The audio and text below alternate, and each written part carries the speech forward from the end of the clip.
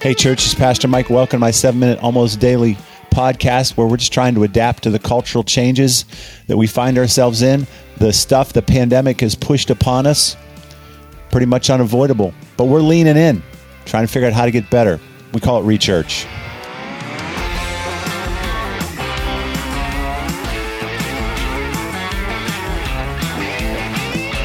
Hey, thanks for coming back. Yesterday, I told a story about a young lady who was working an existential crisis into her morning routine. She was discovering that her discouragement about meaning and purpose was sort of infiltrating her whole day. So she started, just taking 15 minutes to lose her mind every morning between coffee and a shower and then getting on with her day. If you listened to yesterday, basically I'm saying, look, there is an alternative to an existential crisis, which is essentially a faith crisis, right? That's what an existential crisis is. When you think about the greater, bigger things of life, the bigger perspective, and you find none, you've lost your faith in God who is eternal and has greater purposes for your life. And I used 1 Peter 5 to talk about all that stuff, ultimately to say we need to humble ourselves and renew our faith and remember our eternal God, and knowing full well that although we're going to suffer, in time, he will restore us and lift us up. And so I said, really, the alternative to a crisis of faith or an existential crisis is to get on your knees and be honest about the troubles and the difficulties and the challenges of this world, but then renew your faith while you're on your knees in a God who's either ordained it or is using it for your good in an eternal way, right? He may not fix what's going on because our God is eternal and he's preparing those who love him, those who have decided to trust his son for greater eternal purposes. That's where I said you should tilt to. And then I told you we're going to get bonus material. I said if you paid attention to that podcast, you would not only understand how to avoid an existential crisis, but you would have some perspective on how to deal with the election and, believe it or not, social media. So let's get started. Here's the deal. When you're reading something, when you're listening to something, when you're talking to somebody, no matter what the subject matter is, you can be thinking, is this person coming from an eternal perspective? Do they have a hope beyond this world? If they don't, then they are going to be putting their hopes and their desires and their wants and their aspirations in something lesser, some lesser solution, like a leader, a governor, legislation, power, or intimidation, a cause. They might even put in their hope in denial, meaning they don't truly have any hope, but they're pretending that they do. And all of those insufficient solutions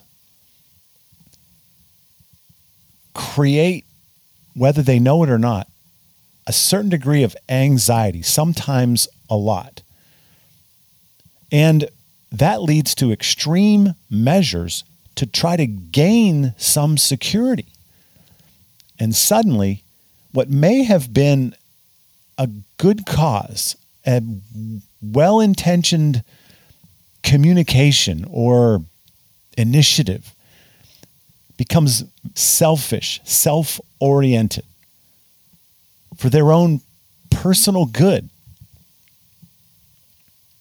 can become divisive. Everything that's hard in this world is going to come up.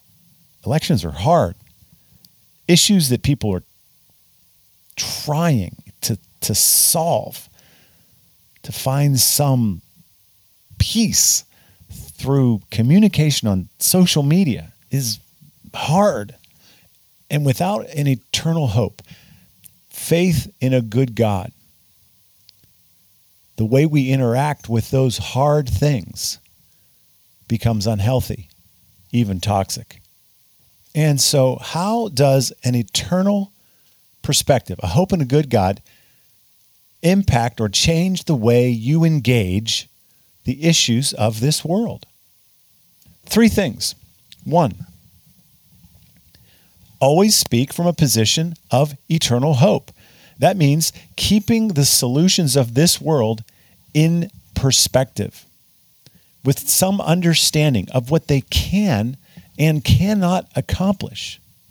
Never communicate out of fear or anger.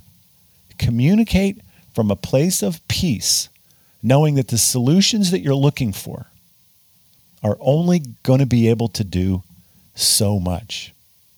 Number 2, recognize that most arguments are reasonable. Differing viewpoints actually have valid reasons that those viewpoints exist. It makes no sense to demonize the opposition or warp their argument into something that it's not. There's no courage in that, and there's no way to find the truth that way. Make sure that you personally research and inform your understanding of the opposition. Don't perpetuate bogus arguments. Use multiple sources, even opposing sources, to discover what the real truth is from all angles. There is good journalism on both sides of most issues. Hint, you don't regularly find that on TV or talk radio. If those sources are your primary sources for information, you're going to be arguing in the fringes and in the extremes where nothing really gets accomplished. All right, hey, I'll get to number 3 tomorrow. In the meantime, just remember that this is important to the Reed Church Initiative, because Christians have got to engage the issues of this world, not in a way that our personal well-being and self-esteem are dependent upon, but in a way that infuses eternal hope and rock-solid peace into every conversation that we have.